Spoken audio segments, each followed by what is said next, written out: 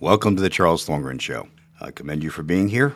We've made it through a week of financial Armageddon, and today's show is proudly brought to you by Legacy Precious Metals.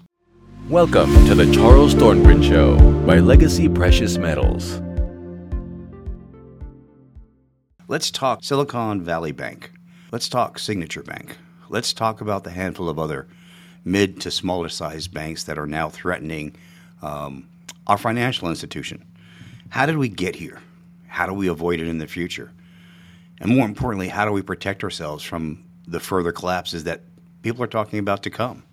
Those are some of the big questions we want to discuss today. We'll start with Silicon Valley Bank. Silicon Valley Bank is an interesting story. It was once the darling of the small to mid-sized banks. So SVB Bank started in 1983, and it's good to realize what it was at the time. It was started specifically to service the financial needs of tech startups. And it grew from that period of time to becoming probably the largest, at one point, financing almost half of all venture-backed technology companies in the United States. The interesting thing is, it was started over a poker game. It had a dubious start to begin with. A couple guys sitting around playing poker, risky thing, and said, you know what we should do? Let's create a bank. So when we look at it from the beginning, it had a dubious start. Getting us to here, it's not too surprising when you look at that fact. All of those startups there in the Silicon Valley, they get the surprising benefit of money. And in 2019, the money was flowing. If you had a tech idea, if you had a new company idea and it had anything to do with technology, there was funding available. You get all these new companies with these new greatest ideas, and they would get funded, and they didn't know where to put it. Conventional banking didn't work for them because they needed something different. This was a company that had no profits. It had no sales. It was just a concept. It was an idea. So traditional banking really didn't fit the bill for them. And these are where this venture capital type bank comes into play. You have your idea. You go there and you raise $50 million on your initial funding for your new widget that had an app attached to it. So you'd go there and you say, hey, I've got a widget I'm making, and the cyber world loves it. So I'm going to make that, and I've got money. So can you be my bank? And Silicon Valley Bank said, sure, I'll be your bank. And they'd take that $50 million, and they'd say, okay, here's what we're going to do. We're going to get you funded so you can run your business, and then we're going to monitor this money for you. We're going to make it safe for you.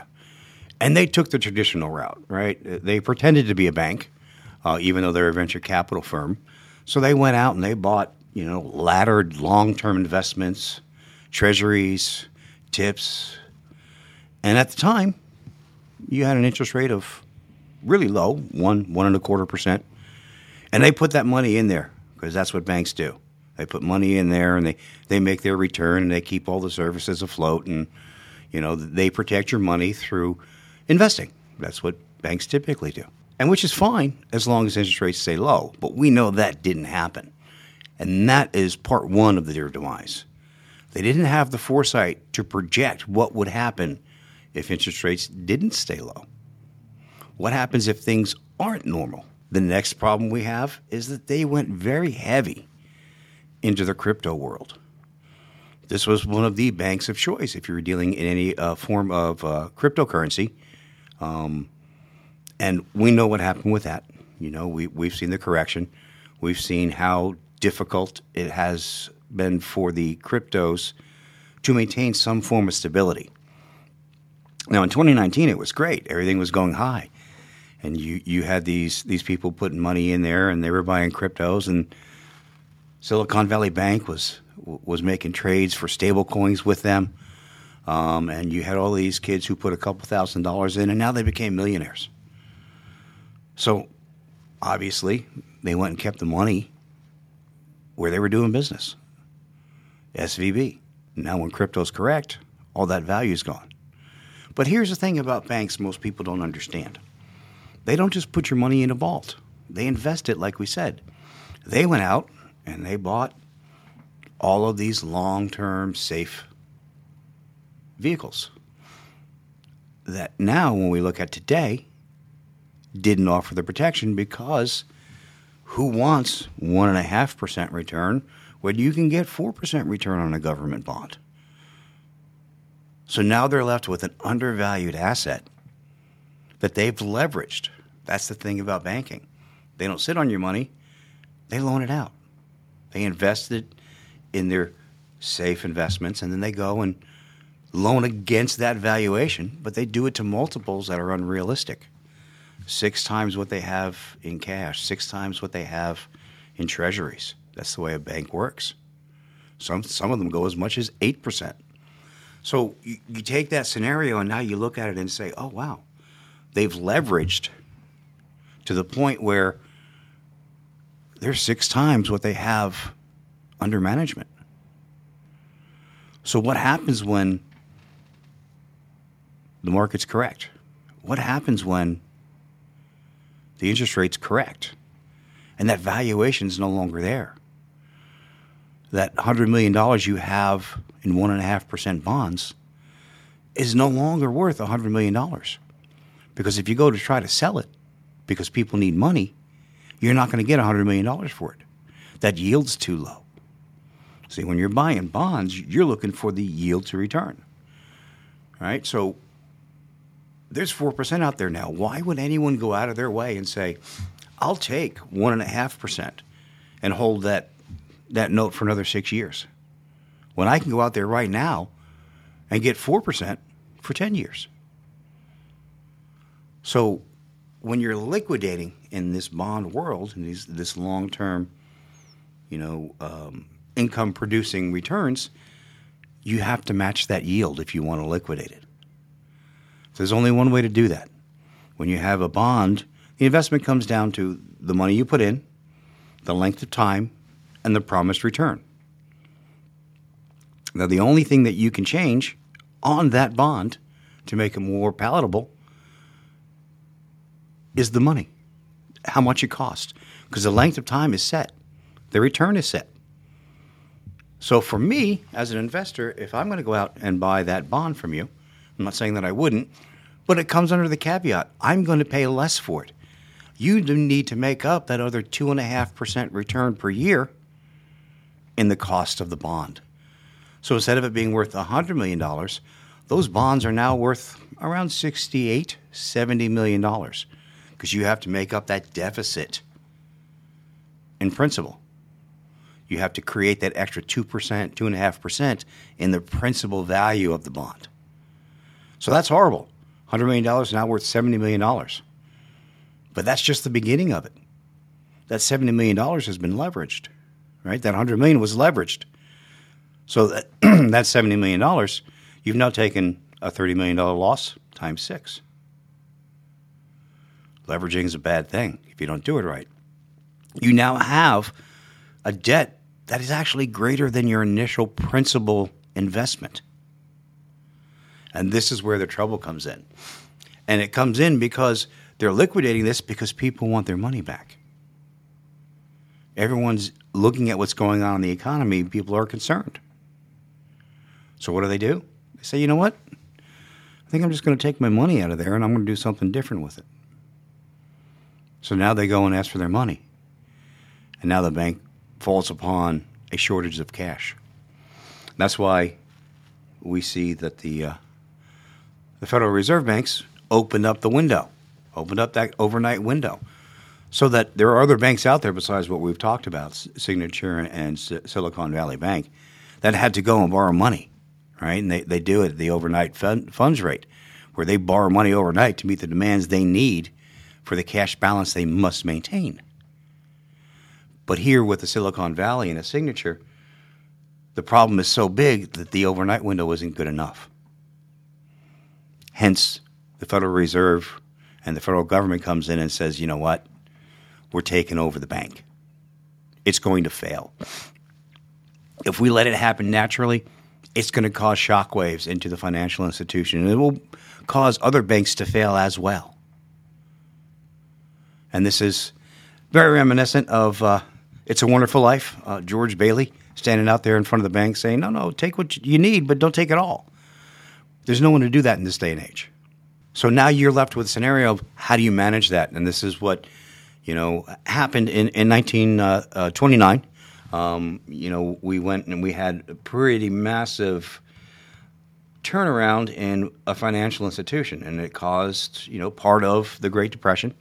It was the stock market collapsed and banks went out of business. There was nothing there. But there was no FDIC then. If you lost, you lost. That was it. That was the risk you took. And it was okay because then it was considered only to be the wealthy people who did it. Right? So the common person didn't think much about it, but it affected business to the point where we rolled into part of the Great Depression that really established much of the new banking legislation that's come in the last 100 years. It's coming from that perfect scenario with the bankruptcies and the stock market crash in 1929.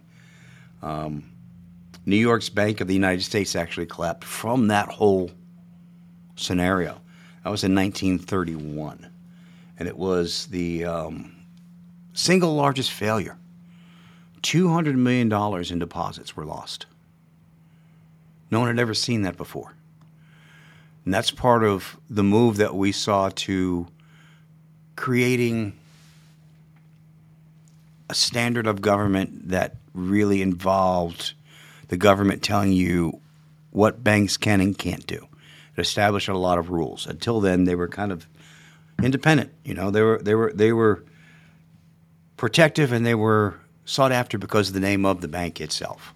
But this led us into the part where we now said, okay, let's create some form of protection for the investor so we don't go through this. And when we created the FDIC, it was put in place to prevent just this. At the time, it was a much smaller limit than we have now. Right now that the FDIC, which is the Federal Deposit Insurance Corporation, so it's its own entity. It covers up to $250,000 an account. Okay, it doesn't cover losses. If you were trading, that trading loss is yours. But this is meant for those who are in cash or invested in a government bond or a CD within the bank. So this insurance has always been paid for by the bank itself. That's part of the fees the bank charges you to maintain the money. They go in and they pay this insurance to maintain the bank and maintain its strength and its stability.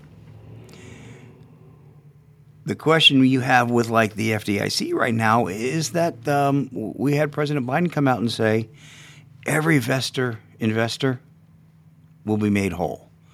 That's not the way that works. And that runs us into another problem.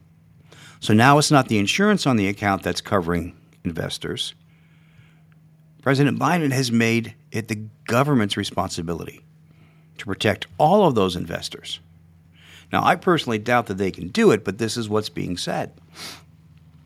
For us to cover that loss, that means you and I, the taxpayers, are going to have to bail out this institution that didn't manage its money correctly. And it's going to have to pay all of these tech startup companies who may or may not have succeeded to begin with, all of these crypto traders who had massively trading accounts on risky ventures, and they're going to get all their money back. And it's going to be bore by us, the regular guy. You're going to have blue-collar workers covering the risky internet and crypto investor. It's troublesome. It's troublesome. We'll hear much of what we heard in 2007 and 2008. Too big to fail. I say that's hogwash. You invest, you take the risk. The risk is yours. Having the people of the United States pay your debt, pay off your loss, brings us to a place to where we will have to create more money and we will further increase the main problem to begin with, inflation.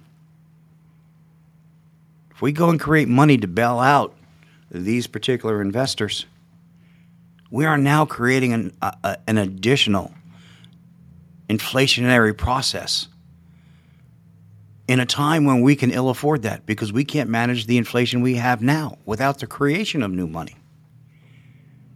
So it leaves us in a very unstable place. It brings us back to the conversations about AIG, the insurance company that was too big to fail, that led us and started part of the process of the 2007 collapse. And some of you out there still remember that.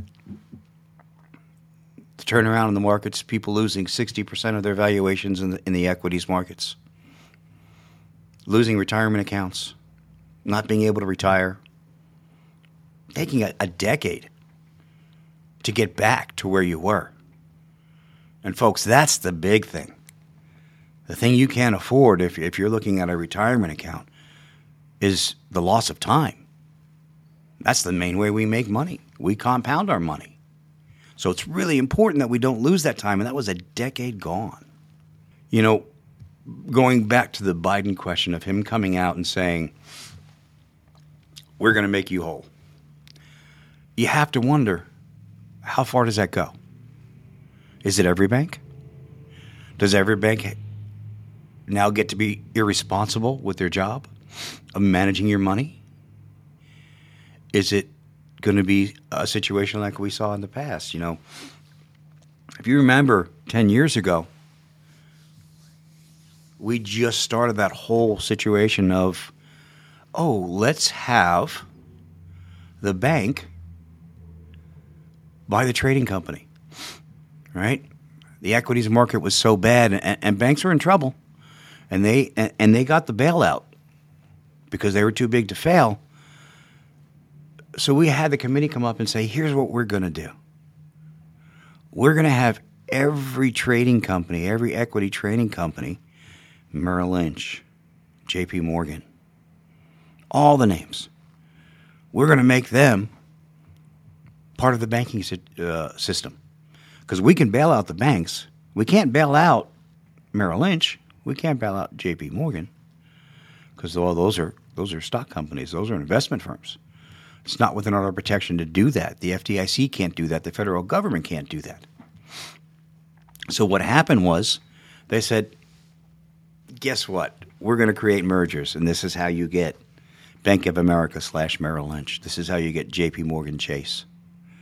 Every bank got issued their partner. And all that money, all that quantitative easing money that flowed in the system for almost a decade went through those banks. And most of it made it into those trading accounts, not into the hands that it was supposed to. So we look at this and say, is this happening again? Because this is where it starts. The problem is all the big banks and all the big equity firms are already taken.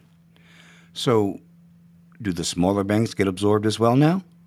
Well, that's part of the process, right? You see now there's interest by HSBC Bank and maybe picking up Silicon Valley Bank.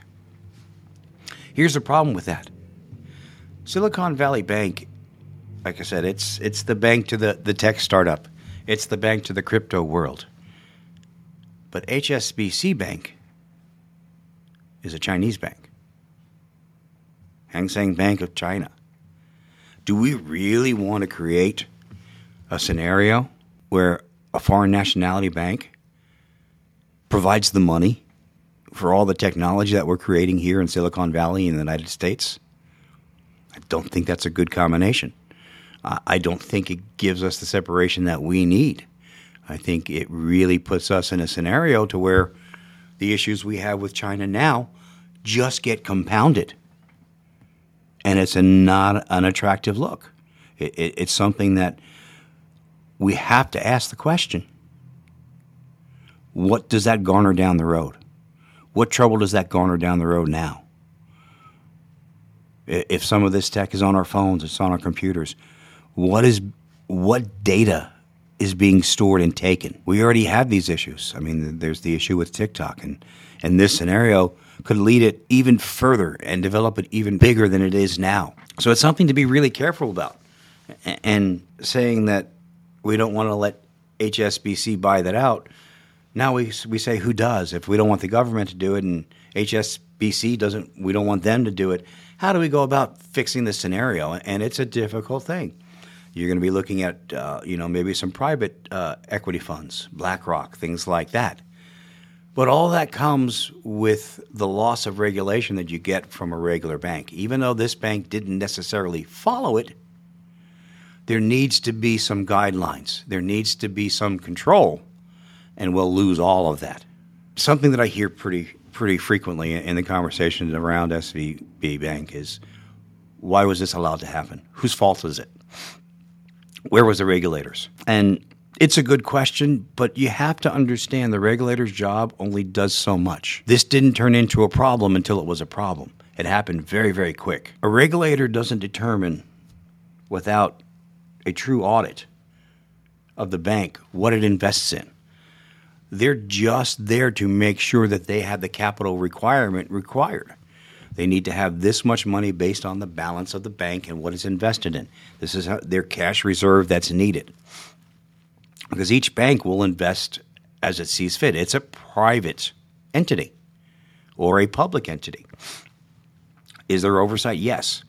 But not into the specifics of the loans that they give out, but into the management and how much reserve is necessary and required.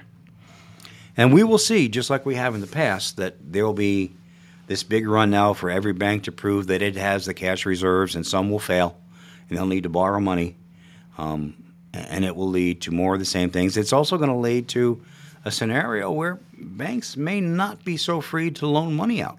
You have a scenario where we have interest rates up. So if you as a company produce things and you need to have a cash outlay until you sell the product, you typically do that through a bank loan. Interest rates being up, and now if they put additional regulations on it, you could see this also be the cause that some companies go out of business. They won't have the funds available to them, and a bank loan or a line of credit is part of that funding. They may not be able to get the funding they need because of the new regulations that are now being imposed on banks. So it creates a scenario to where we could be seeing the beginning of a reduction of capital into the economy, even though we're printing more and more, right?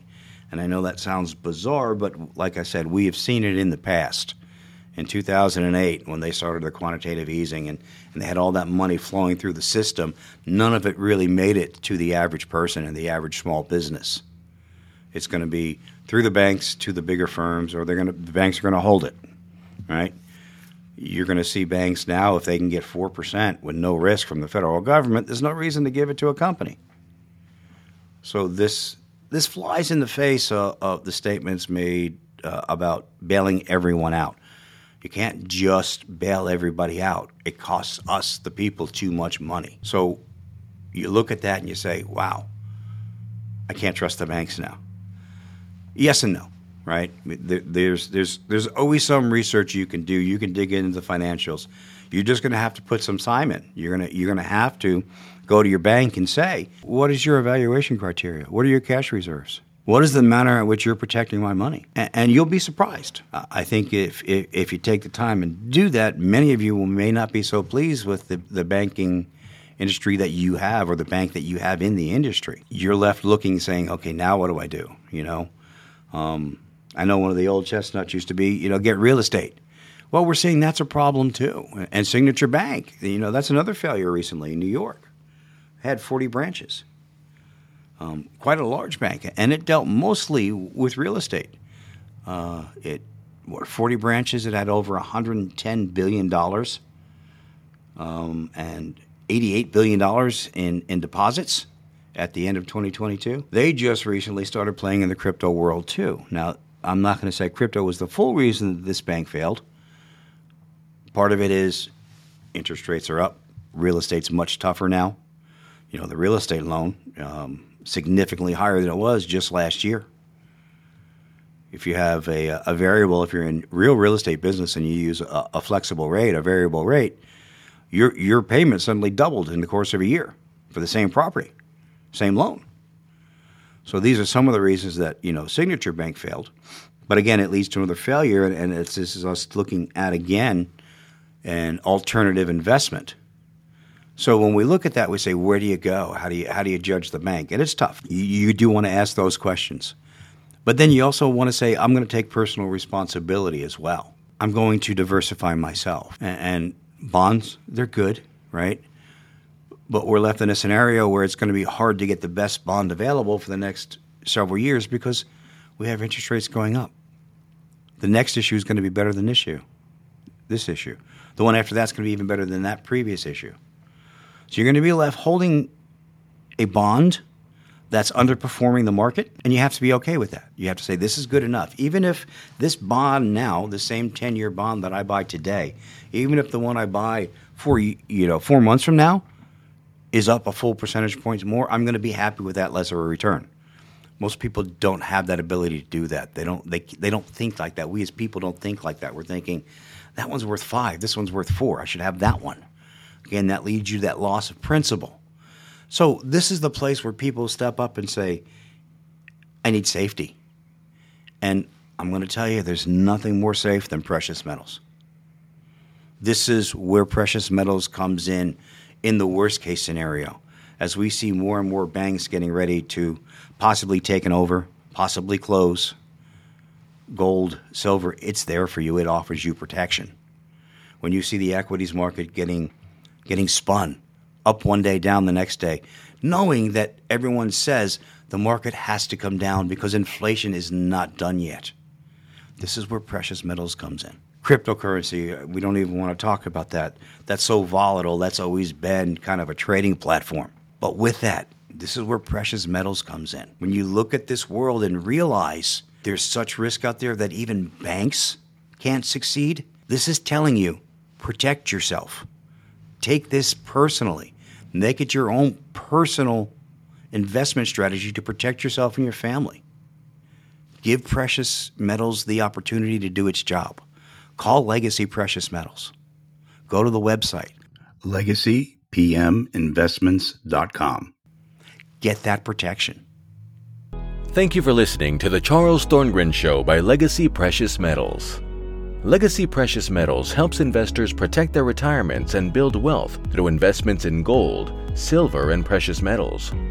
Whether you want metals shipped directly and discreetly to your house, or you want to roll your existing IRA into a gold-backed IRA, Legacy Precious Metals is the company you can trust. To speak to an expert, call 866-473-6204 or visit LegacyPMInvestments.com to download our free investing guide.